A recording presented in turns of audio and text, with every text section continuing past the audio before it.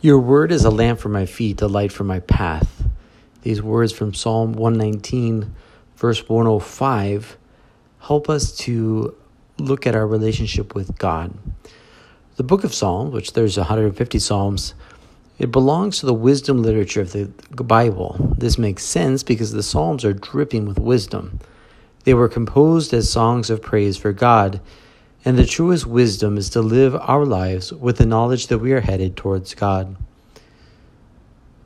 Now, we can see that God has a plan for our lives, and that's something that's important in order to understand this verse. People today are looking for meaning in their lives.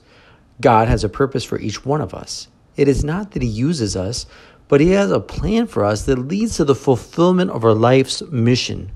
Before you were born, God had thought of you, the family and the place you would grow up, and the great good that you would contribute to the world. You are one more person who is helping to make the world a greater place. Now we see as well in this verse that we speak of our Lord as a lamp for my feet. We all know what it is like to walk around in the dark. It's easy to stub your toe or to trip on something. God, by being a lamp for our feet, helps us to avoid stumbling. How often do you ask God to be a lamp? It's easy for us to become self-sufficient. We want to have the final decision over our own existence. But God is not to be ignored. He wants to make sure that we are safe on the journey that is life.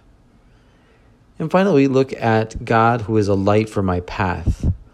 What should I do? This question has surely crossed your mind more than once. One good thing about the question is that it shows openness.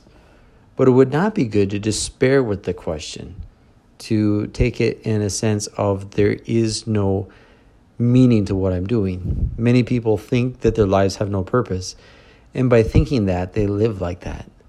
But we know that God has great plans for us.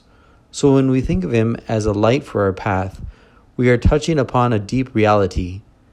God is willing to guide us and show us what we should be doing. We know this especially through the Ten Commandments and the laws of the church.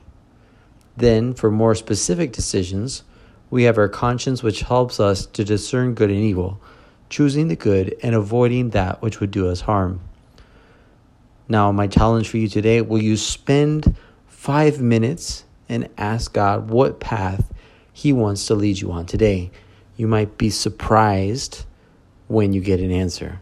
So have a great day and God bless.